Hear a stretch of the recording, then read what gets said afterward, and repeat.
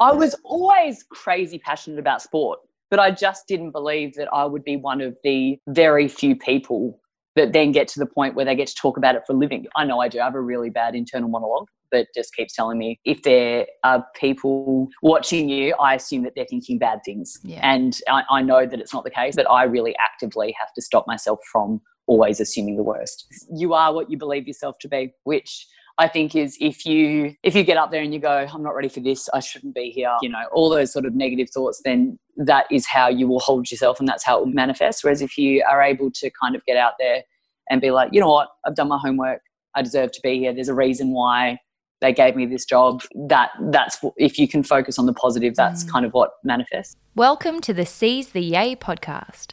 Busy and happy are not the same thing. We too rarely question what makes the heart sing. We work, then we rest, but rarely we play, and often don't realise there's more than one way. So this is a platform to hear and explore the stories of those who found lives they adore. The good, bad and ugly, the best and worst day. We'll bear all the facets of seizing your yay. I'm Sarah Davidson, or Spoonful of Sarah, a lawyer turned funtrepreneur who swapped the suits and heels to co-found Matcha Maiden and Matcha Milk Bar. Seize the Yay is a series of conversations on finding a life you love and exploring the self-doubt, challenge, joy and fulfillment along the way. Welcome back, beautiful people. I feel like March went for a year and April has just gone in the blink of an eye. Hope you're all continuing to adapt to ISO and, as our last guest Harlan Coben described, bringing your own weather to the picnic. Meanwhile, I've got another wonderful lockdown chat for you with the absolutely delightful Abby Way as part of what she affectionately refers to as Downtime Abbey. If you haven't already seen her work, although millions of you will have, Abby is making waves in the world of TV as a Channel 7 sports presenter for racing, cricket, AFL and the ultimately postponed Olympics, as well as host of the latest season of House Rules. Despite her booming career amidst the glossy world of the media, note, Abby is also a host of The Brownlow and no stranger to glamour, I love that her inner suburban Perth girl lives on. As always, we dive into the overnight success a lifetime in the making. She is so hardworking, appreciative and endearingly humble about how far she's come. We chat imposter syndrome, the woes of blue versus black pen, and even welcome a delivery man to the show. Isolation is such a fun time. I love how every Zoom call gives such a more authentic insight into people's day-to-day lives. And Abby shares hers openly, which I absolutely loved. Hope you enjoy. All right, Abby, thank you so much for joining the show today. Oh, it's such a pleasure. This is going to be fun. I know. I'm so excited. I actually saw it the other day during Downtime Abbey, which I think is maybe the best hashtag that's come out of the whole isolation situation, that so many people have been asking you about everything that came before the bit that they see, which is exactly what this is about, is showing that overnight successes are always 10, 20 years in the making. I was actually so nervous about doing that because I'd never really done a Q&A where I spoke to camera, and I think we'll talk about it a bit later, but I have massive imposter syndrome. So I think at the start of every question I was like, look, I'm not an expert. I'm not like trying to qualify, I know I'm giving advice, but you should really speak to a careers counsellor. But I was really blown away. Like, I got hundreds of questions because I think that I'm lucky enough to work in an industry that so many people would love to have a crack at. And it is one of those things that I realise the privilege it is to get to do what I do, especially now I'm not doing it in isolation. Yeah. I miss it so much. But it was really cool. It was nice that, and I think people learned a little bit about me, which is nice. And I think it's so common that, we get to see people like you all the time watching your career. We watch you doing the thing that you love and doing your job, but it's not as often that you get to see the person behind the story and like the stuff you do for fun and the hobbies and like the way you laugh when you're just laughing at a joke and chuckling. Yeah. And I'm like, that's the bit I love to share because I'm like, that's the bit that's sparkly. That's where the magic is the Absolutely. person behind the glossy surface. Yeah. Which leads me to our icebreaker question for every episode, which is pretty much just that. What is the most down-to-earth thing about you to break the glossy sheen that even if you're not trying to put on a glossy sheen, just particularly in the media, by the nature of your work, you're showing a particular side of you. What's something that's just super normal about you? Oh, believe me, media is glossy. Like right now I've got no eyelashes on, no hair extensions, all this stuff. I'm like, oh, this is what I look like under all this. No shellac. I'm like, oh, I've pulled all of this back and what is the... I'm a swamp creature. Yeah, I know. I'm like, Chase, I had to put some makeup on because I was like, oh, God, I know that you do your glam, so I better glam up a little.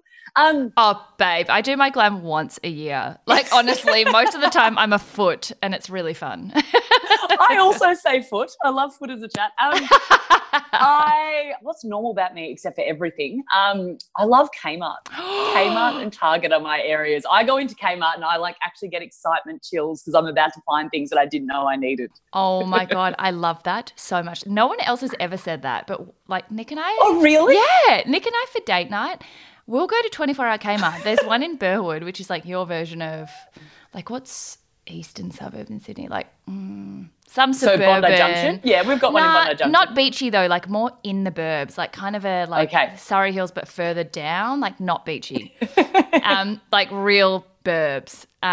We'll go there in like randomly on Friday at midnight. We'll be like, let's just go to 24-hour Kmart and like find some stuff we don't need. I love that people have acknowledged that we do need 24-hour access to Kmart as well. It's a real essential service. You know what happened the other day? At 1 a.m. if I need Tupperware, I'm in. Oh, yeah. Or if I don't know that I need Tupperware yet, I'm going to go to Kmart and figure it out. The worst thing was, though, last week on Friday night, we were like just sitting there thinking this would be a perfect time for 24-hour Kmart. Went online to do a 24-hour online Kmart visit. There's a queue. To manage the volume at the moment, you go into this queue where you go into this holding page for like, I think it said, oh, you've got to wait 28 minutes, you're number like 18 in the queue. I was like, what the actual fuck do you mean? Like, I need Kmart right now. I must admit, it's somewhere where I go to stress relief. So when the first wave of you need to stay at home happened, I got this twitch and Ben's like, you're going to go to Kmart, aren't you? I'm like, I just need to get some things so that when I clean out the bathroom, they're ready. So I did. I made sure I picked the right time and I scurried in and bought some stuff because I'm not good being idle and just having nothing to do. It's not great. So I certainly was trying to keep myself busy and that's how I do it. I love that. Well, yeah, before we get started, how are you? How are you finding being at home? And I think momentum really keeps a lot of us feeling like we have purpose. But then when you strip it all back, we're just kind of like, who am I? What is life? 100%. Yeah, like what is if non-essential services stop and my job's the first thing to go, then what am I doing here? Yeah. Pardon? No, I know that what we do is essential and that everyone's missing sport, but I think I'd gone from being stupidly busy and the busiest that I'd ever been and really loving it. Like I was shooting cricket over summer as well as house rules, some of those being double days. So I would work on cricket during the day, get on one of the days I got in a car from Brisbane to the Gold Coast and then shot on the Gold Coast until 1:30 or 2 in the morning. Yeah, and like I was so lucky that Seven were able to balance out my schedule and I was just loving it. And then all of a sudden AFL was meant to be starting for me and that didn't start, and Olympics was meant to be, on our doorstep now and that's not happening. So it really has made me for the first time in a good 18 months sit back and just be still, which I'm not great at. I'll be the first to acknowledge. So I feel you, babe. Mate, I've had some days where I've been that perfect, like I got up and I did that sunrise walk and then I had a smoothie and I did a workout and God, I'm great. And other days I'm like, okay, you just need to ignore me because my face is leaking. It's involuntary, but I can't stop it and I'm just crying today. And I might not get out of these trackies. And yes, my shirt has a stain on it. I've acknowledged it. I'm moving on. Yeah. And they have been some of the days. So I think everyone's in the same boat. It's been a real yo-yo and thankfully we're seeing massive progress and hopefully it's over soon. I love that you have acknowledged the fact that it is going to be a total roller coaster. None of us are meant to have it together every day. And in really drastic departures from our routine, of course we're all going to have shit days where our eyes are watering without there being any wind. Yeah. And I think the thing is then you go through the guilt of being like, hang on, yes, while my work has stopped temporarily, I know that it's going to come back, or I don't have anyone immediately affected by corona. Like I can't imagine how devastating it is to know that someone has it and to not be able to actually be there for them. And yet I feel completely distraught just because I have to stay inside. Like then you get the guilt about that as well. So I think that's, we're so lucky to have so many people on the front line that really aren't seeing their family so that they can help us get through this. So, certainly grateful. And every now and then need a big old dose of perspective and maybe a Disney film just to cry that shit out and then start again.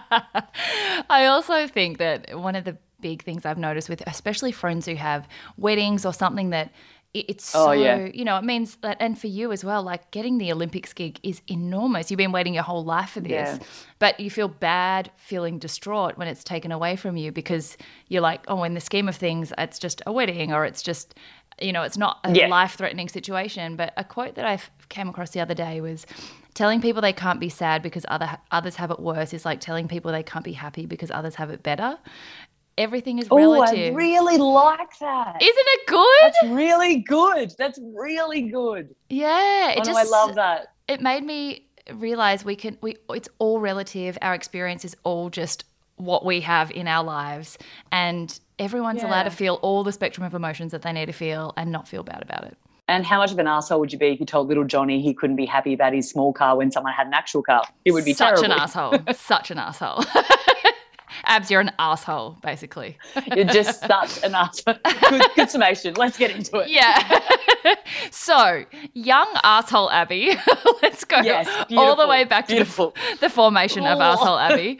The first section is weighty, which is pretty much taking it all the way back to the beginning and taking us through how you made all the decisions that ended up getting you to where you are, all the twists and turns and diversions along the way, and the stuff that it's not as sexy. It doesn't necessarily make, get the airtime that where you are now does. But I think that's the important bit for anyone who's aspiring to follow your footsteps or anyone in their life who's unsure about where they're going to end up. We all take a really long time to figure it all out. So yeah, and then even when we think we have it figured out, we don't. Oh, nah. That's what would life be if we all had it figured out? It would just be boring. Very different. So take us back to good old Woodvale in Perth. Young Abby growing up as a WA girl, as a tomboy. I love reading that the sport has been around. You played cricket till you were 12. Like, what were you like as a kid?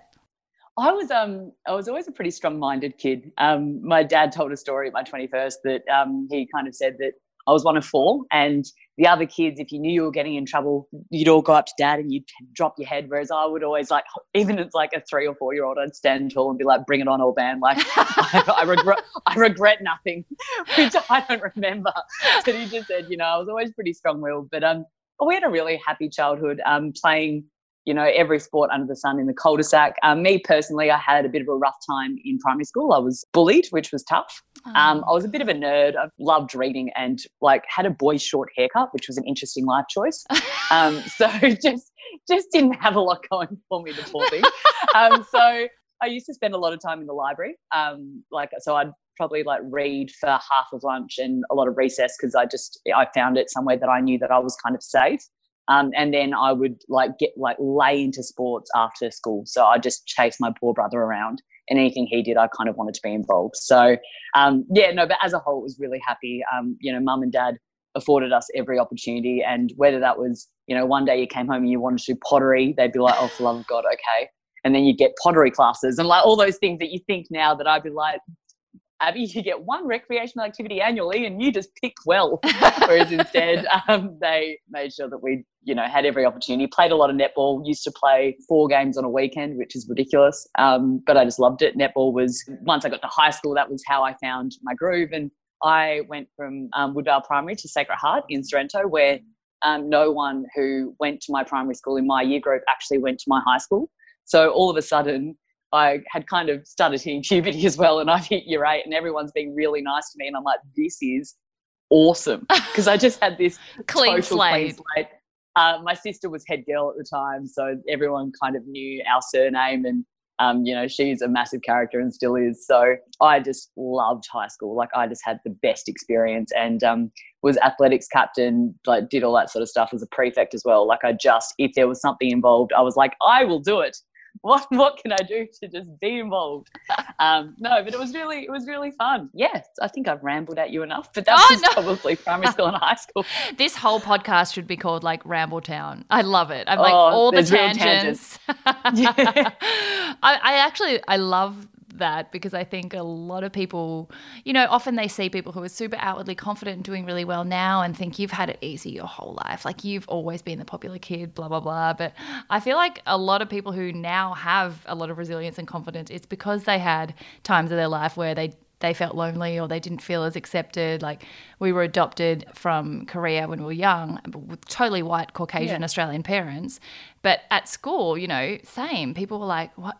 They would bully us because we were different. It was like, why are your eyes small? Why don't your parents look like you? Like there's so much in your childhood that you forget is actually really formative later on. Yeah. And I think too, you would be the first person that would jump in if you saw someone who maybe looked a bit uncomfortable or was being bullied. Not bullied, but you know, when you have to, I think, have experienced it in some way to know what that feeling is like. Yeah. When you feel, and which hopefully I think has helped form part of my personality, where if I think someone's being, oh, there we go, it's probably a delivery, hang on. I would just hang up on that. No, go take it, babe. If you've been online shopping up a storm, you need to go get that. Okay. I'll buzz him in. Hang on. Oh, well, there we anyway, and we're back. That's where you're cutting it. Good chat. Otherwise, the poor bugger would have been there buzzing. Oh, God. No, anyway. I love that. I feel like, you know, the more just random shit we throw into these episodes, the better. People love it. They're like, everyone has weird random stuff that interrupts their calls. That's fine. Meanwhile, my dog is wailing in the other room because he's like, there was someone in the house and I didn't know. I can't hear him. No, I God love him, but he's not your golden retriever that lays on the bed. He would like be knocking shit everywhere. So we've had enough interruptions, I think. Oh, well, where was I? Okay, so when you were, you know, back at that time when you started to sort of think about what you might want to be when you grew up, was it always journalism, TV, broadcasting and media? Like, was that your first love? Not at all. When I was primary school, Abby wanted to be an author. I think so. I always loved books, obviously. And then when I got to high school, I wanted to be a lawyer. And I think that was only because my stronger subjects were drama, English lit, history, also did the basic maths and science, but that just sort of equated to law. And when you said you wanted to study law, people went, oh. And I was like, well, I like that face. Whatever that is, that I'm going to be impressive or successful in later life, I will take that. So, and I was getting the grades that meant I could have gotten to law. So that was the path for me. And then I don't know if your school did it, but in year 12, we went and were able to do open days at the university and to find out about all the different courses. And I went in and checked out law at UWA, which is our most prestigious university in WA. And the guy was talking about that they mooted for fun, which was writing essays that challenge each other's ideas or something along those lines. And I was like, anyway, I'm going to go. I was like, that sounds terrible. Like, that does not sound like my idea of a good time. And I think very, very late. I was like, who wants to write essays that challenge each other as a hoot? Like, this is not me. Mate, I have a mooting trophy in the other room. Oh, you do not. You're a mooter. I know. It's like one of my best kept secrets. So hang on, you went to the same open day, they spoke to you about mooting and you were like, I am there, I am ready. I think also my attention span was so short that I didn't even hear it. I was just like, okay, that one. Like, I obviously wasn't listening. But attention spans, really good indications of future life as a lawyer. Yeah. Well, I lasted, like 3 years and I was like, bye. Yeah, still so good that you went through it because I hear that studying is it's hectic. But anyway, so I kind of left that and went, so law's not for me, now what? And my career advisor said, you've got a deep voice, how about journalism? Was how that chat went. Yeah, and I was like, thanks. Thanks? And then thanks? Isn't that deep? Yes, I think. So I had a bit of a look around and so I ended up studying journo at Curtin on an academic scholarship, which was great because my grades were over a certain point.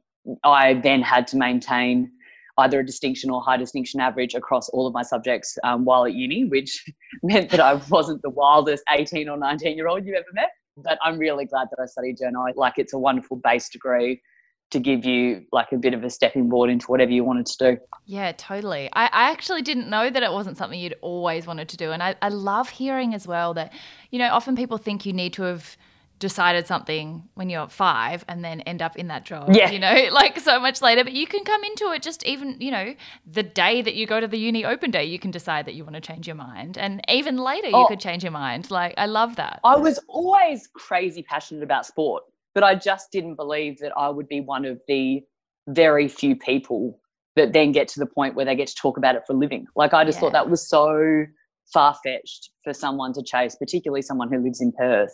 And that I didn't really have any connections with people in TV. I just thought it's so unlikely. Let's not, and let's just aim closer. Like, it's pretty cool to think that it all fell that way. But I think sometimes, you know, it was one of those things where you're like, well, yeah, of course, if I have the skills to write and talk, then I should write and talk about things that I love, and I love sport. So why wouldn't that be the case? Whereas at the time I was like, nah, that'll never happen. But you also forget that all those dream jobs, I think, that we look out there and see, it's like someone has to do it. Like, someone actually has to get that job. So it's possible. Why couldn't it be you? Like, why shouldn't it be you? And obviously it has become you. So what was your pathway from there? So you did an undergrad as a BA in arts, specialising in journalism, and then went to Edith Cowan to do postgrad. Do you have to do that to go into journalism? Oh my God, I love your dog. Sorry, I'm just so easily distracted. He's like, and I just opened the door myself. He just did that by himself. Oh my God, Paul. He's like, hi, Mum. He's the funniest. Anyways, sorry, I'm like. No, I'm such a dog person. I'm here for it. So I, after finishing my undergrad, I had pretty much hammered myself. And I actually found being at uni a little bit tough, because I went from high school where I received a lot of validation. It was like, you know, here's your badge for being this person. And I had, you know, my set group of mates that you'd see every day, to kind of going to uni. And I felt like I lost myself a little bit.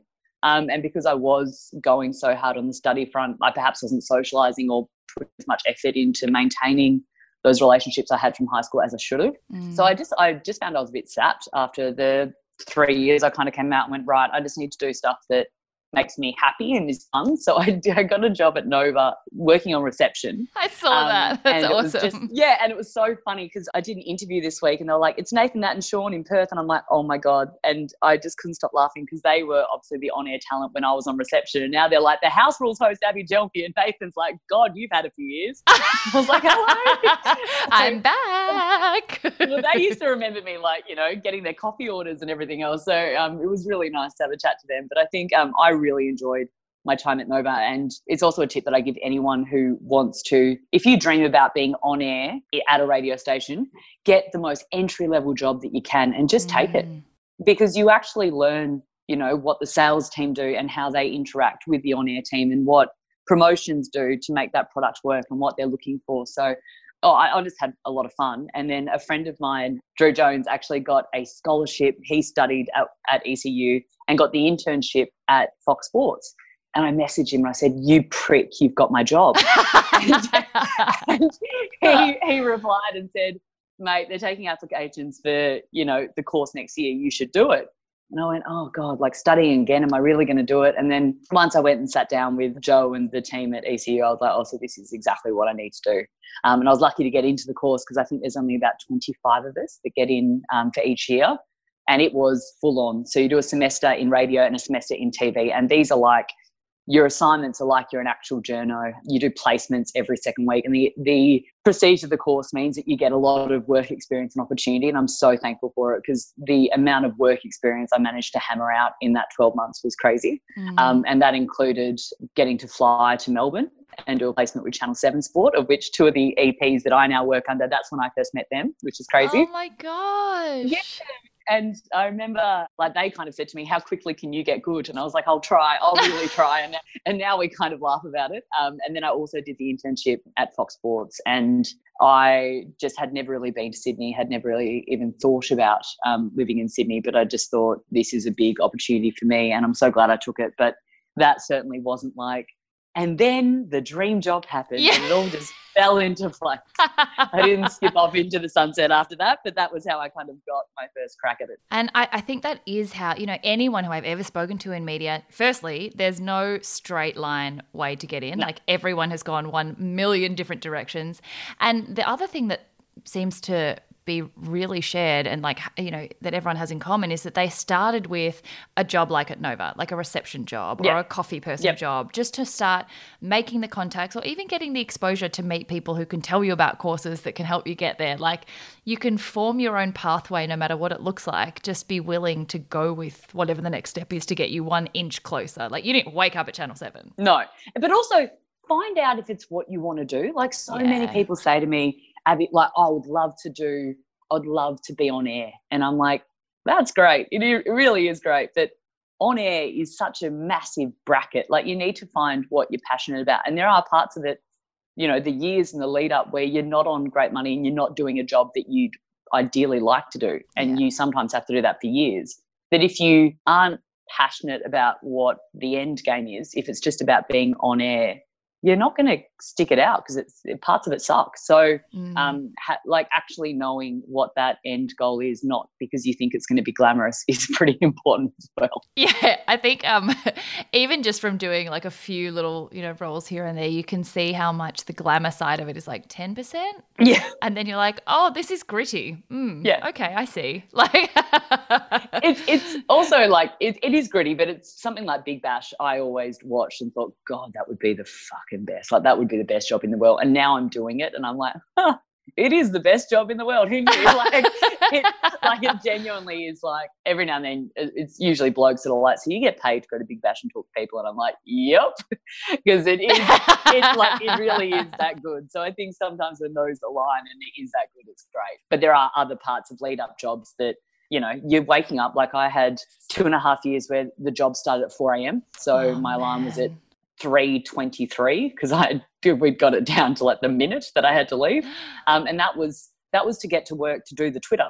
So we would sit there and tweet out the results for the Fox Sports Twitter and make the full frame graphics that went on air. That was as close as I got to going on air. I'd be like, that's my golf full frame. Yeah. That's my golf result. I chose that font. Yeah, that was us.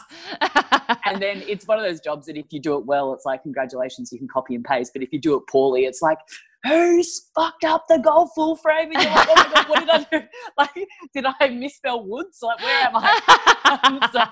But it was great because it really honed your attention to detail. And because you were doing, the results for every sport, like you learned about golf and all those different terminologies and different things, so that when I eventually was reading the news, I had been across the people and the names and the faces of most sports for a couple of years, as opposed to just being plonked there because I had a deep voice and not talking about and talking about things that I had no idea about. Like you had a groundswell of knowledge, which was really helpful. So in hindsight, it's great to be like, oh yeah, that was a really helpful time in my life. Whereas at the time I was like, Mom, I need $50. I love you. Please wire me some money. Thank you. I truly believe though that if none of us are meant to just plonk into the thing that we've dreamed about straight away, because we wouldn't be old enough. We wouldn't have enough experience. We wouldn't have any of the tools that we need. Like you have to go through that messy, uncertain bit where you're just taking small steps every day to get closer to the thing. Because if I had, if I'd tried to do what I'm doing now 10 years ago, I just would have been too young. I wouldn't have known anything that I know now that helps me in that job. And same with you. You wouldn't have, if you auditioned for any of the roles you have now, you might not have felt as confident that you did know the right terminology or that you could hold your own in front of a camera. And I love that it does take lots of baby steps to get there. Yeah. So when did the big transition to Channel 7 happen? So I've been reading the news at Fox for a while, and I'd started doing a little bits and pieces of racing, which I really enjoy. So that was with the ATC, and my now boss still at 7 Horse Racing, who's a legend, was kind of saying, how much of 7 Racing can you do while still being at Fox, which was under the Sky umbrella. And understandably, they are competitors. It didn't go down very well. So as in you can't just work with Pepsi and ask if you can just dip your feet in a Coke.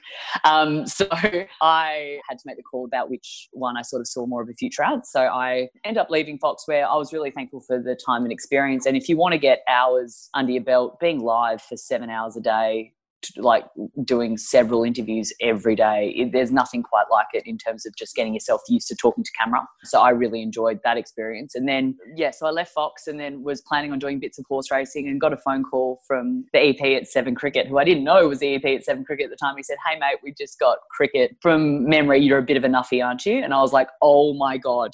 And it was such a sliding doors moment, because if I hadn't had the gumption to kind of leave Fox, which was a good stable wage, to jump into freelance world, then I wouldn't have been available to have that conversation with him openly and just go, "Oh, I'm here. Like, you just let me know what I need to do." So it was great. And from there, cricket started. So it was really that it was a weird sliding doors moment where I kind of left without knowing what I was going to fall into. And within a week, he called me and said, "Hey mate, we've got the cricket. What are you?" And I was like, holy shit. Like, I was just, you couldn't wipe the smile off my face. And I still hadn't locked anything in, but I just went, oh, so this is why I had to leave, because this was coming. Or this is why I had to feel like, you know, those growing pains where you're like, oh, I'm ready to do something else, because this is what was coming and I just didn't know it. It sounds very, the universe will provide, which I'm not very much as a person, but in that moment it really was. No, I think that's absolutely how it works. Like, sometimes you have to close one door in order for another to be able to open, but if you're not willing to close that first door, there's no room for those other opportunities to find you. So you've got to take that leap to go, there is something bigger and better out there. I don't have certainty about what it is, but I'm willing to risk it, because look what happens when you do. I know. And it's been 2 seasons down. It's so much fun. I really enjoy it. But even then, you know, that's worked for me for a couple of, like, you know, over summer, and then I'll have, you know, horse racing, which was over autumn and spring, but there was a big gap there for winter, which thankfully is now AFL, which I'm really pumped about. But it still takes a bit of courage, and in the TV landscape at the moment, because they are jobs that are the same as going freelance or being an MC or working in beauty or doing all those different things. Like, the jobs will come and then they'll go, and there's a insecurity that comes with not having that full-time whack job that's 9 to 5. Whack job. Yeah, well done, Abby. I speak for a living. Live as well. It's just remarkable. I make up words as well, which I'm like, this is silly. Is great. Anyway, so there is still that bit where, you know, something like Corona comes through and all of a sudden, like, you don't have that consistency of a 9 to 5 workplace where you're still going into your home office every day, that, you know, you miss that structure of it all. But I wouldn't change anything. I bloody love it. I love reading. And this is one of the reasons why you stood out to me so much, is when you do post, you know, things of you at work or at the Big Bash, you always write, "I can't believe I get to do this for work." And it shines through so much how much you're just like, what am I doing here? This is the best thing in the whole entire world. But that's kind of the energy and infectious passion and excitement that has led to you going from, like, racing to cricket to AFL to Olympics whenever they happen, and now to moving into a primetime show. Like, this is just you've exploded. What is that like? It's a bit, I'm so thankful, because I know that a lot of other people, you know, it doesn't happen where they get to a network and then all, like, I remember my first on-air job at Seven after leaving Fox was actually the Brownlow, and I was like, "Oh, okay, you want me to do little bits in the red carpet? That's lovely." And they're like, "Oh no, it'll be you and Hamish, you know, McLaughlin, like." And I was like, "Are you kidding?" Like, so all of a sudden you're hosting this red carpet, like the red carpet, which I always grew up watching, and, like, you know, used to get together with mum and a wine and watch, and you know, oh, I like her dress and all that sort of stuff. That's a 3 out of 10. Yeah.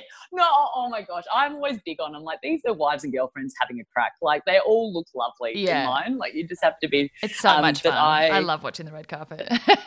But I knew that it was a big broadcast. I had no idea until I woke up the next day and every person I'd ever met in my life had texted me being like, "Holy shit, when did you go to Seven?" And I was like, "Oh, because, you know, a million people watch, like, so many people watch the broadcast." And I know not everyone gets to swan in and have their first job be hosting next to someone like Hayne. So I really appreciated, and I still really appreciate, every opportunity they'd given me. But it is a bit wild. House Rules is one of those things that it's a bit crazy, and I'm loving it, and it's so nice to do something different. But it's still a bit surreal. Like, I don't understand how we got to this point. Like, I keep like, someone, I had an interview and someone was like, "So how do you think, you know, you got here?" I'm like, if you had told me a year ago I'd be co-hosting with Jamie Jury, I would love to know what I would have told you must have happened to that point. Yeah. Because I just wouldn't, I would have been like, so that's interesting. No, so I was was an ambassador for race day in Brisbane,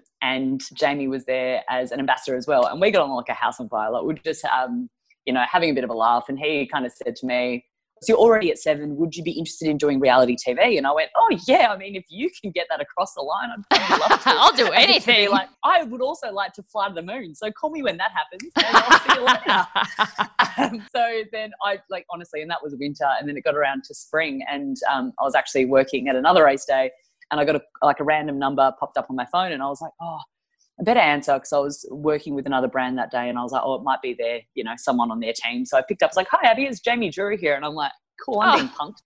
This will be good. Yeah. Like, Ben. Sure. Ben. Yeah, no, yeah. I'm like, not the time to fuck with me, sweetie. Yeah. But I was like, pardon? And he was like, well, if you're still remotely interested in doing something we're up to the final stages, like, I think that this would be something you'd be great at. And I was like, holy smoke. So in the meantime, the execs at 7 had spoken to my other bosses in sport and got bits of tape and sort of had a look. While I was all none the wiser. Yeah, I was going to say, you were like, what? I was pardon. The nice thing is I was really big on, I'm like, okay, so if I am going to do this, I'm not a renovation expert. I don't pretend to be, but I am someone who's worked in a lot of sport. And if it's about competition and just having fun with it, like, I'm so there. And it has been one of the most wonderful experiences. Like, the teams are gorgeous. Like, I absolutely adore them, and I can't wait for this to be over so that we can all have a wine together. But it was like a whole nother learning experience all over again. Like, it's just a different, and also for someone who already has a little bit of imposter syndrome, it's been a bit wild to have something you filmed so far in advance now go to air, whereas I'm used to doing everything live. And, some people are like, who is this chick and why is she there? And that's the PG-13 of some of the comments. Yeah. And you're like, oh, hello, Sandy. Thank you for your feedback. Didn't need to wake up to that. Thank you for your time. So that, while a lot of it's been really, really largely positive, there's certainly a level of scrutiny that I think is reserved for the reality TV space. And I've had experience in it because I am in the media, whereas I think about contestants, and I just hope that we live in a world where people are kind enough to realise that people are having a crack. You're not seeing the whole experience of their day. You're quite often just seeing the dilemmas that they might have had with another contestant. So just being kind, I think, particularly, we're all going through different things at the moment, but that's probably my one thing, is that's been a big learning curve for me, is just, and particularly, seeing some of the contestants, getting feedback that isn't too kind from Joe Public, and you just want to go like, leave them alone. They're nice people. Yeah. But it has been really fun. It's been good. Oh. God, I ramble. Sorry. No, babe, you literally are not the biggest rambler that we've had on the show. Don't worry. I'm a huge rambler, and I love it when people ramble. Sorry, I had to sneak her in there. Oh my God, she's such a legend. We could have talked for 5 hours. She's my long distance best friend. She doesn't know that. I feel like she knows it, babe. She knows it. No, we MC'd. we both had the same job at a My Beauty event, where she was MCing the events in Melbourne and I was MCing the jobs in Sydney. And we were sat together at this thing, and our girlfriend Jackie, who was working at Maya, was like, by the way, you guys are like the same person, but one of you lives in Sydney, one of you works in Melbourne, so just work it out. And by the end of it, I was like, I might be in love with you. We're best friends. Like, yeah. What comes next? Love it. How do we make this official? No, she's such a gem, and I loved her chat with you as well. She's just a gem. Oh, we had so much fun. But I think, I love to let people talk if they've got stuff to say. It's like, it's so interesting. People never get to hear from you the behind the scenes of how it all happened, and it's fascinating to know, for you as well, that I think people can be kinder when they know it's actually a huge step out of your comfort zone. I think people who aren't in broadcasting take for granted that once you're on TV you can do anything on TV. They don't actually ever have to think about the difference between live and sport being one whole topic, and then reality TV being a totally different skill set that is filmed in a different way with different production. You've taken a huge step away from anything you've been trained for, which is enormous. It's so exciting. Yeah, I think too, just because people have any sort of public profile, not saying that I really do, but Babe. or they might put themselves out there on social media or whatever, it doesn't mean that they are like, I think I'm the greatest and I'm so shiny and nothing can take me on. Yeah, for sure. It's like everyone's still human and still has, you know, their ups and downs and their moments as well, which I think is really important to remember, because we live in this shiny Instagram world, and that's where I've tried as much as I can that when I am having a shit day, just to be like, didn't have the best day today, just so that people go, oh, okay, so again, she's not normal. that it's, yeah, but also everybody's normal. Like, you know, it doesn't just, if you just share the shiny stuff, you're not helping other people who have actually had a shit day themselves. Whereas you could have cried for hypothetically 60% of it,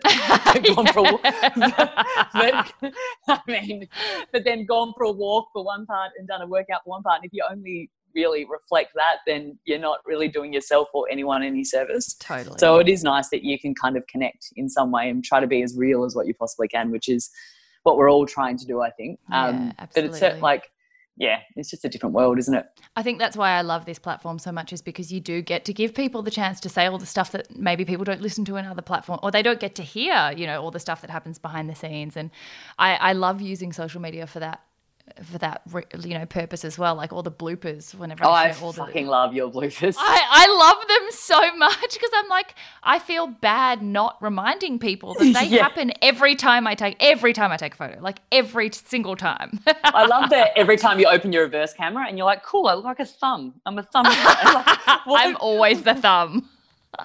You're like, cheers, that's probably not going to make it out there. Awesome.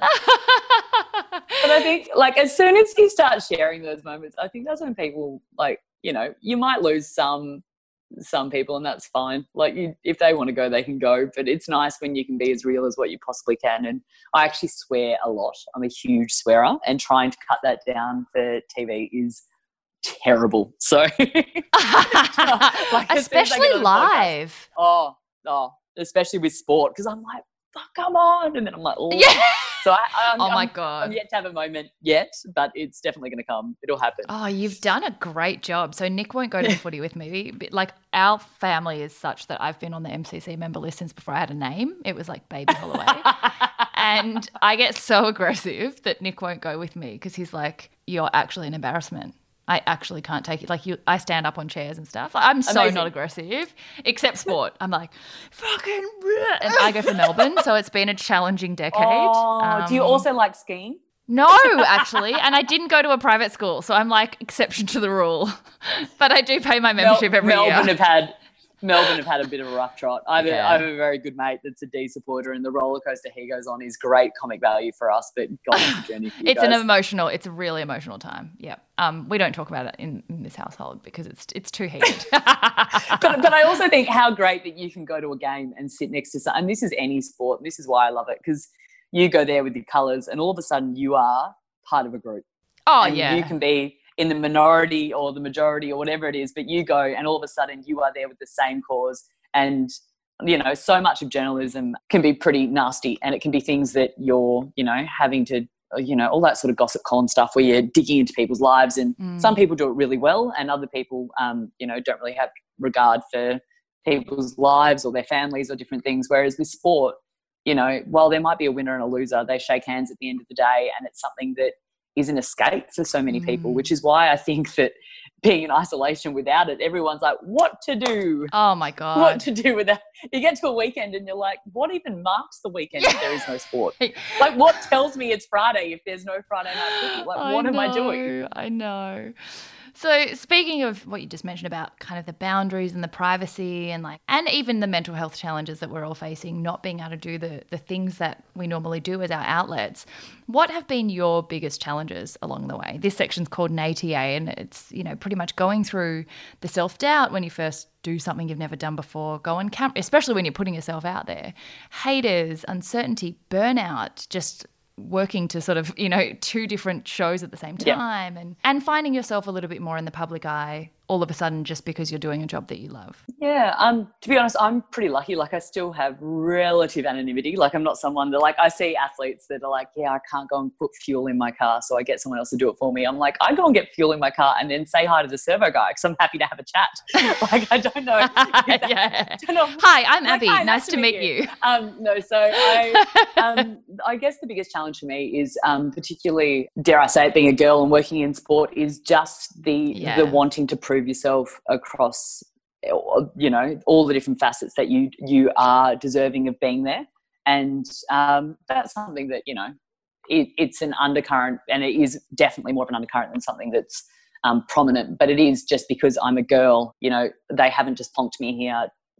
Like, I do know about sport. Yeah. And that's something that I like. You're not a token hire because they need women. No. Yeah. No. And a girlfriend of mine, Georgie Tunney, actually went and did this amazing course with ABC in the States. And there were all these women from all different countries that was female sports journos. And they got together and they said, what's the one common question you all get asked? And it was, do you even like sport? And you just kind of go, cool. Like, why would I do this? I'm not sure.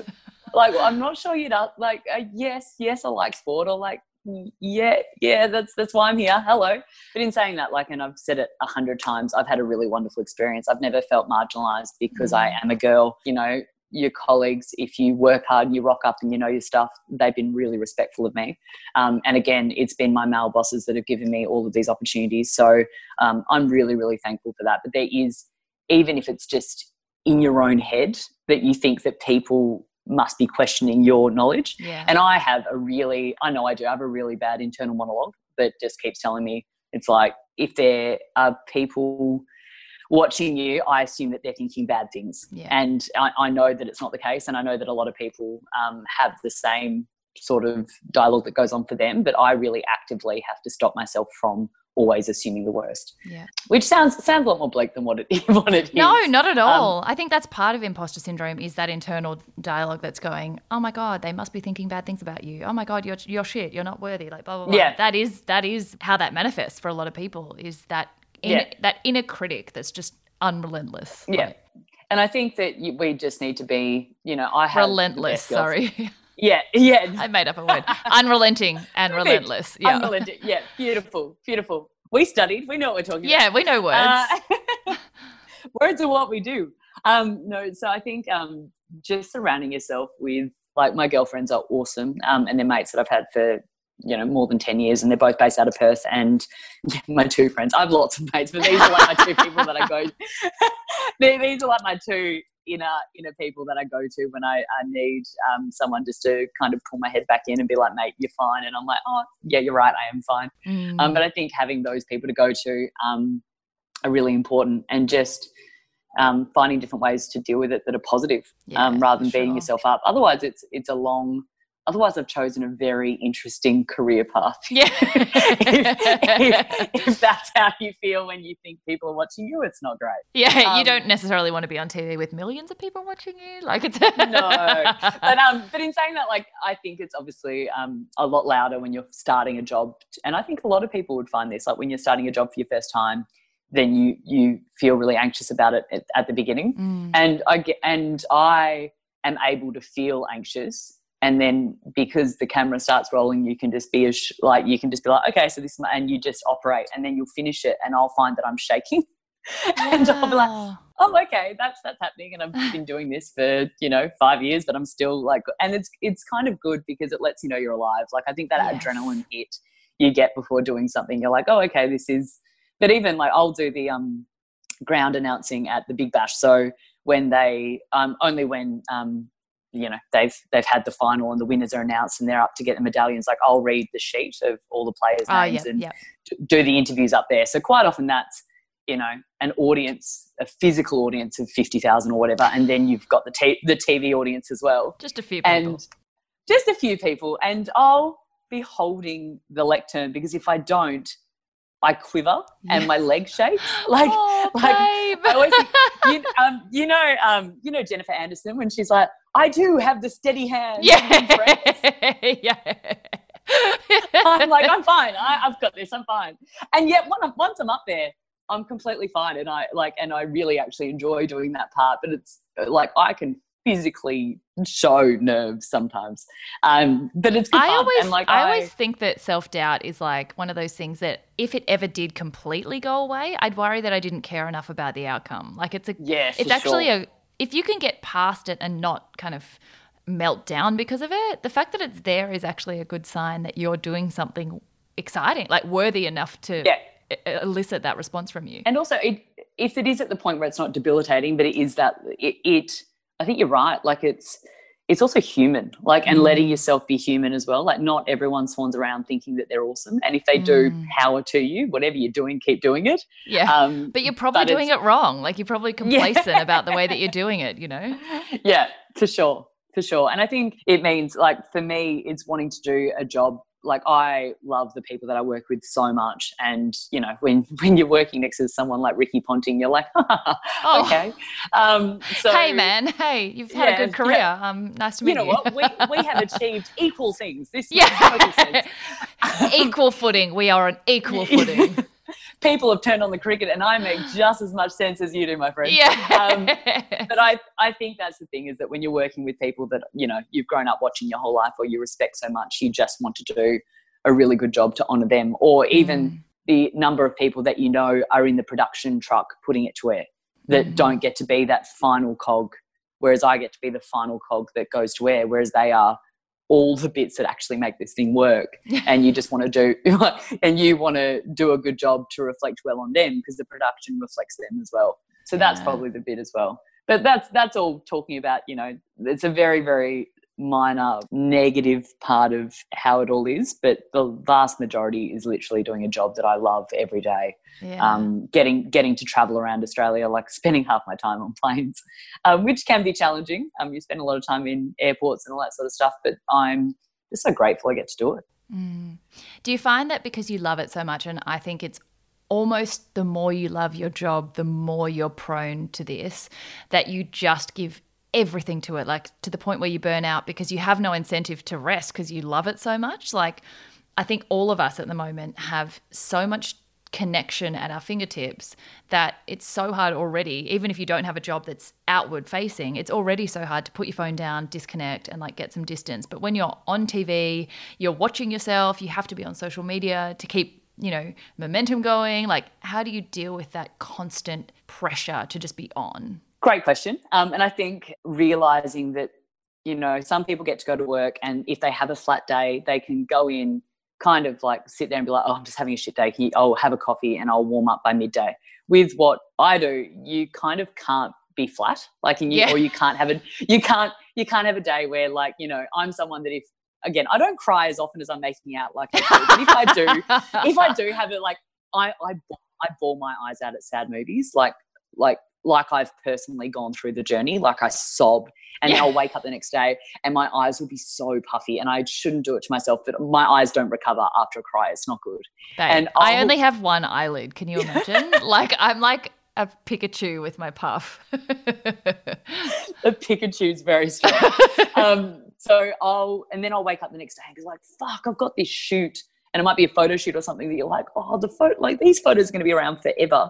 And I just wish I could just go, like, I just wish I could go, guys, can I just, I'm just not having a good, like, is there any chance? And it just doesn't. Just airbrush me. It just doesn't work that way. And I know, I mean, if you've ever heard of a first world problem, it's crying at a movie, waking up and having a photo shoot. Like, really. No. Jesus. And then I had to host the Brownlow and it was really And then hard. It was just terrible. Oh, my God. In a nice dress.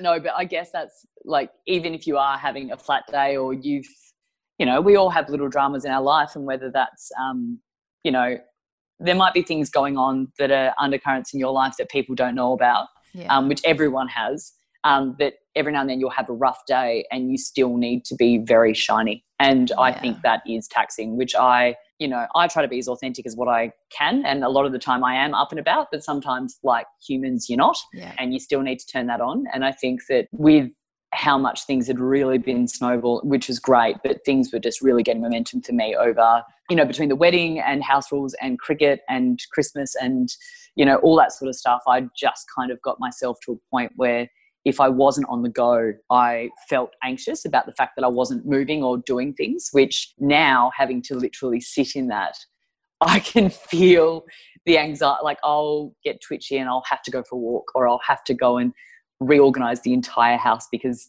I need to feel like I'm doing something. So house rules at Abby's house. I know. Oh God, in our one better. Good luck. That's probably been the thing, is learning to sit in your own company as well. And that's probably been the biggest challenge, because you do get used to moving and everything being pretty high pace. So when that all stops like this, just getting comfortable with that as well. And that's the perfect segue into the last section, which is play TA. And that's really focusing on that exact point, that so much of our life is momentum and speed and pace, which is faster and faster every year. And it's almost like we've lost time and prioritization of having any kind of identity outside of work and being productive and being busy.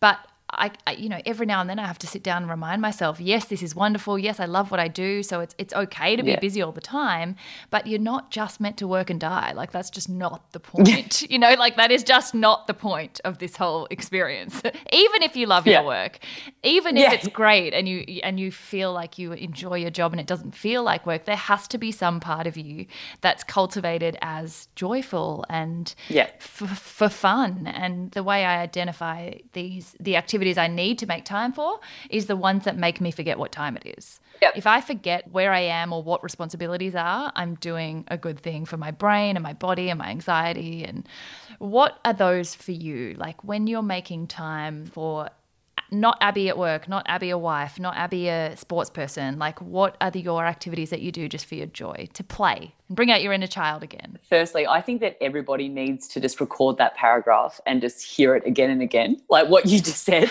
because I have been making sure I keep in touch with girlfriends during isolation and just making calls to them. And a lot of them are in the same boat as me, where they go, well, if I'm not working and I'm not doing all the things, like all the things I do for recreation, which are non-essential businesses, I've discovered. I go to bars, I go to cafes, I like taking a gym class, and that's about it. Like, when all of that's gone, what do I do? Like, what am I doing? What do I do for myself? Yeah. Which I haven't, to be honest, I haven't really mastered. I love reading.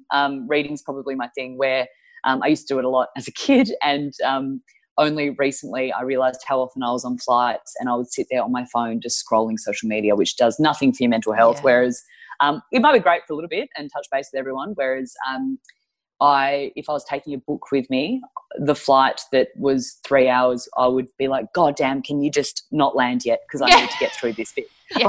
Just give me 1 minute. My chapter. Like, can you, holding pattern, hold for me.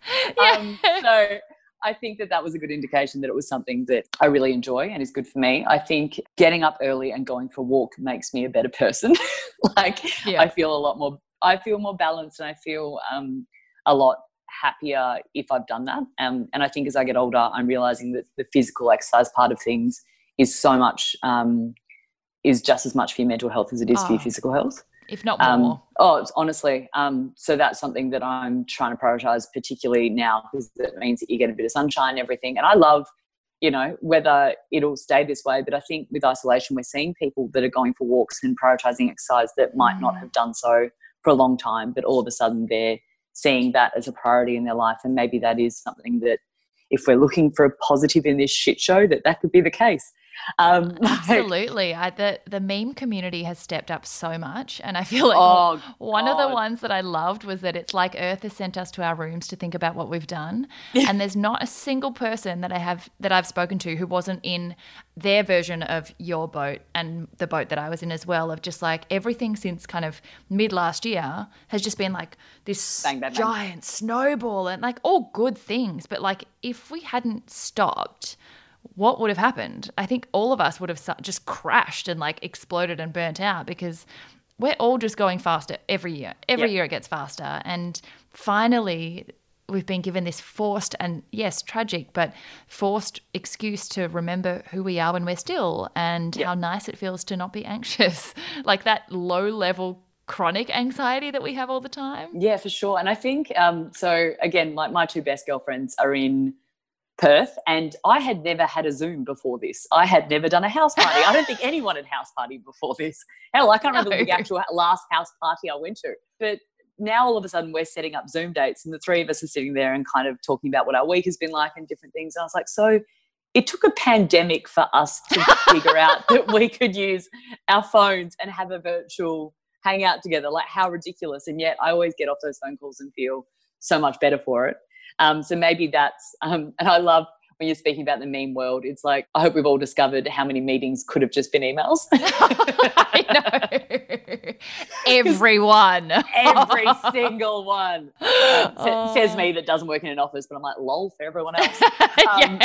But maybe that'll mean that, people get more of a home life balance and they can work from home a little bit if they find that productive or different things. I think that there have to be positives that come out of it. But in terms of your question, which I'm deviating from in every question you've asked. I need to think of a hobby quickly right now on the spot. I was like, I actually laughed with the girlfriend being like, outside of, non-essential businesses, I'm pretty much fucked for hobbies. I don't have, I like going to the bar.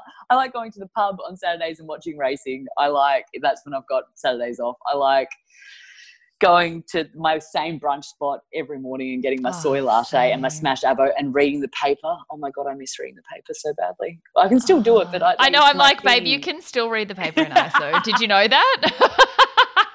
It's this wild concept and they deliver it to your door like $1. You should get onto that. When you've just got your ritual, absolutely. I miss those little rituals, but reading, exercising, making sure that I actually call my girlfriends, and if you don't have anything on, just try to sit in that silence and be okay with it. Yeah. Which I'm getting there. I'm not good at it, but I'm getting there. Well, it's not comfortable, and that's the point, I think, is we've all got years and years of that like chronic low-level stress to come down from. It's like a drug. You've just got to come down. And what are your things? What do you do? Yeah, so I was like you, had absolutely no idea until I had adrenal fatigue, completely burnt out, and had my own version of being forced to stay at home and figure out what to do with myself and what I enjoyed. I was like, joy? Like pleasure? What? Wait, so you had isolation? Yeah. It was only you. Yeah, it was literally just me. My poor husband is like, that really put some pressure on our relationship. But I had to figure out literally what my hobbies were by writing down when I noticed I was having a good time or felt really good, and then going back over a couple of months and circling the activities that came up the most. Like, how ridiculous. Yeah, right. I had to do a research project observation on myself. But reading. And what were they? Reading was a really big one. Like fiction, I couldn't read like anything non-fiction because I'd start to think like, I've got to write down that lesson and apply it in my life and blah, blah, blah. Yeah. So crime. Good person for reading this. Yeah. Anything crime, anything like true crime or crime fiction, like podcast, Netflix, and physical books. I love physical books. Me too. Gardening. Oh, look out. Loves it. I'm so shit. Like I kill everything. But the tactile nature of like being outside and you're wearing gloves and you've got dirt all over you, so you can't use your devices. Yep. Puzzles, I found. Oh, yeah. Because you can't be good at it. Like you don't get better. You just do the puzzle, and then it's so unproductive that you actually destroy the productive outcome. So there's no outcome of like achieving or getting better. You know how colouring in books were that big trend for like stress relief? I found myself Googling the book, trying to find examples of colour schemes others had used that looked good. And I was like, okay, we're the same. What is wrong with you? This is actually meant to be like I enjoyed this, use whatever colour, be relief. And I'm like, oh my God, so if I start that being blue and it looks shit, then I've ruined the whole thing. Fucked. So I fucked it. I can't do this. Because if I finished it and I don't like it, I was like, okay, so this universally accepted calming thing you've turned into a competition. Stressful. Yeah, exactly.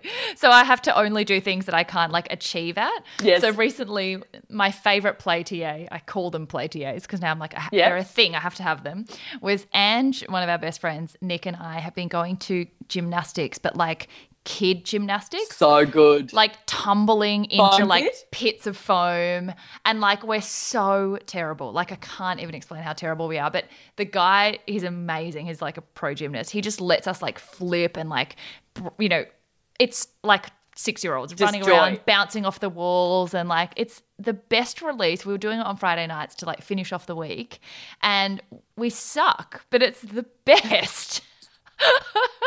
Anything that you do that's just for your joy and you don't care about getting better at it or winning at it, I'm like, that's where it's at. And also the retriever. I mean, our funnest thing lately has been the isolation challenge of recreating all the like. Oh my God, I saw the notebook. Photos.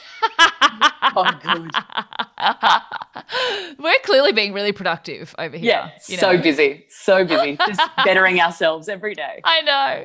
What about you and Ben? How's married life been? Your wedding was beautiful. Oh, we're two palace brides, aren't we? I remember you, because we sure are. Yeah, you were a few months before me, and I remember being like, oh God, I like her dress. Why didn't I get that? I was like that. I was like, mine doesn't have pockets. Abby's had pockets. Yeah, pockets were a non-negotiable for me. I bloody loved it. I loved it. And I saw Jared like 2 weeks after your wedding. wedding. I love him. He's the most beautiful man. So he flew back from, he was in Africa and then had to, the amazing trip that he took back to be there for us is just crazy. He's the most wonderful man, Jared Singh. I love you, Jared. Shout out, Jared. Yeah, love you, Jared. He's had the most amazing life, that kid. So we were married late November, and then I was back at work on the Monday, and I think, as you said, just taking note of when things are probably going 100 miles an hour and they don't need to. Granted, at the time, with house rules, it's production of 70 odd people, and you have to be there, and it's your job. And when we picked the wedding date, we obviously didn't know that house rules was going to be happening. So that was a bit tough, because you kind of go from this massive high to all of a sudden being away and back at work. But we were actually going to book our honeymoon for this sort of period, which thankfully we hadn't. Did you guys get a honeymoon in? No, ours is the same. We were meant to be around now. And so I was actually, one of my questions was, so I know you guys are waiting for your honeymoon. Samesies, we just haven't gone, haven't had one yet. Well then, I thankfully got the job in AFL, which means that I won't get more than 6 days off until September. And then with September, cricket's already started again. So it's kind of a bit of a sucker for punishment like that. But then I really love my job. I love the opportunity, and I think you just have to sort of take it while you can. But then doesn't your heart break for all the brides that must have been planning their wedding during this? Oh, my God. The poor buggers. One of our really good friends, so our honeymoon was tacked on to their wedding in Europe.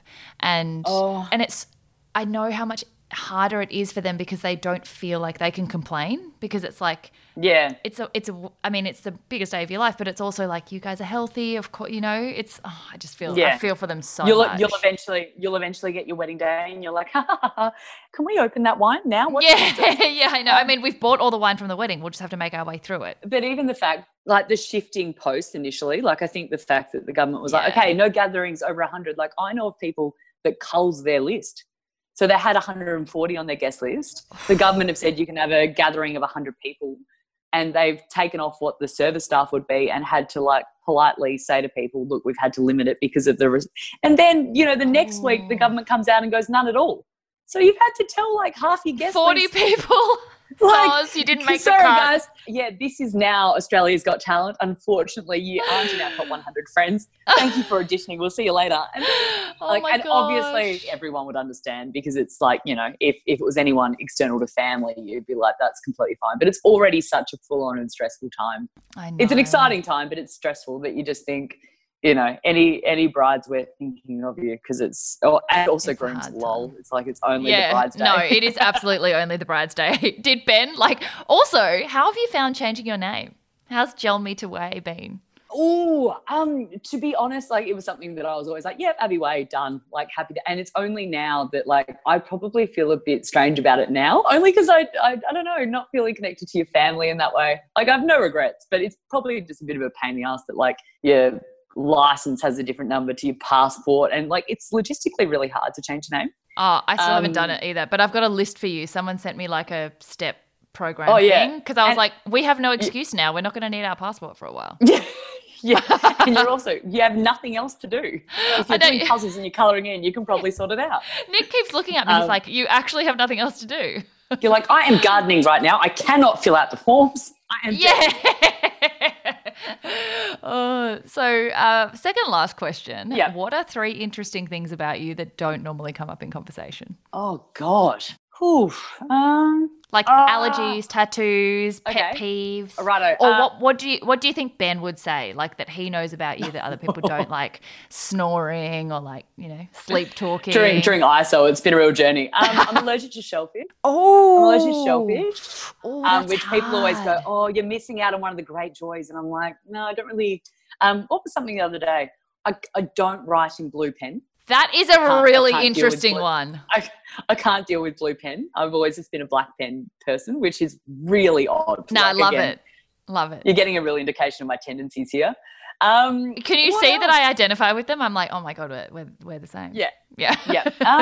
And just I'm a big nerd. Like if you give me something to do, I will go away and try to do it as well as I can. And I'm very competitive. I love it. That's about it.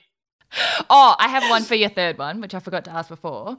For everyone's like, just to satisfy our like mass curiosity, in the world of broadcasting and particularly things like the Brownlow, what are some of the like gritty things behind the scenes that you would never expect that are so unglamorous compared to what it ends up looking like to the outside world? In the first Brownlow dress that I wore and I was on air with it, had a safety pin in the back of it like this big because it was too big. So they sparkly one? And the sparkly one, so they just shoved a safety pin in it being like, that'll do, hold it together. So I couldn't actually turn the whole way. Oh my God, and no twirling.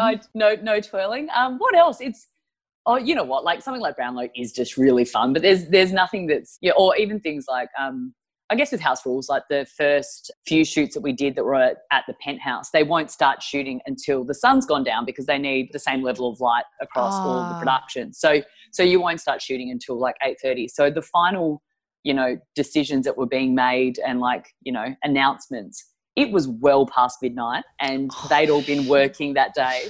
And like they were such troopers, like all of the contestants were awesome. But I remember thinking like, what have I got? If this is what it's like every production, like I've never done a shoot that finished at 2 a.m. and I was like, oh, this is full on. But it was like they ran out sugar to all of us and like we all had lollies and things to keep us perked up. But stuff like that where you look back and you're like, yeah, that could be any time, but it was definitely 2 a.m. Yeah, I remember that one. I remember that one. So just things like that. But, as a whole, it's pretty much what you see is what you get, which is nice, particularly with live because that's just what it is. But more often than not, it's the fact that like you've got hair extensions, you've got eyelashes on, you've got a fake tan. Like it's all like I took all of mine out and I was like, oh, no, I've still got hair. Good to know. Like, yeah, wasn't sure it was left wasn't over. Positive. So I like all that sort of stuff where I think that, all of that glam goes into you looking casual on a boundary and yet you have an hour and a half makeup. So I think people knowing that it's not real is pretty important. Well, you look pretty glam right now, babe. You're absolutely beautiful. Thank you. And I actually love that, I had always thought, I'm like, she has such a good voice for broadcasting. I love that actually started from the beginning. People noticed that. It wasn't like backwards. It wasn't like, oh, she happens to also have a good voice for broadcasting. And I did absolutely nothing to deserve it. So Very last question. What's your favourite quote? My favourite quote is Paulo Coelho. Have you read The Alchemist and all that? I think you'd love The Alchemist. Oh, my God. Yeah. So, hold on one second. Oh, is it in there? We just got our wedding album back. Oh, my gosh. And one of our readings was from The Alchemist. And they printed our vows and our readings. Isn't he amazing? Paul Coelho, The Alchemist. I love that book. I've bought so many copies and like given it to other people. But my quote from him is, "You are what you believe yourself to be," which I think is if you get up there and you go, "I'm not ready for this. I shouldn't be here. I don't know why I'm like, all those sort of negative thoughts, then that is how you will hold yourself and that's how it will manifest. Whereas if you are able to kind of get out there and be like, you know what, I've done my homework. I deserve to be here. There's a reason why they gave me this job. Let's have a crack. I enjoy what I do." That's if you can focus on the positive, that's kind of what manifests. And I'm not really someone that tries to be that spiritual about things, but I always find that with his stuff, particularly The Alchemist and different things where you read that book and you feel like you need to just start it again immediately, and just go back with a really aggressive pen and just underline everything. But which black, I have only. Yeah, obviously only black. What's psychopath with highlighted in blue? But that's something that I always try to work on and remind myself of. Oh, that's beautiful. What a beautiful way to end. Thank you so much, Abby. You are such a legend. Congratulations on everything that has just been so amazing. On pause for now, but I'm sure when the Olympics come back next year, I'm so excited for you. Like just everything going on. Everyone watch House Rules. It's on right now. It's amazing, so fun. Amazing season. I've done this is something I do for fun because that has flown and it was a good hour and a half. So I know. So much fun. Oh my God, I know. I was like, shit, maybe this is bit.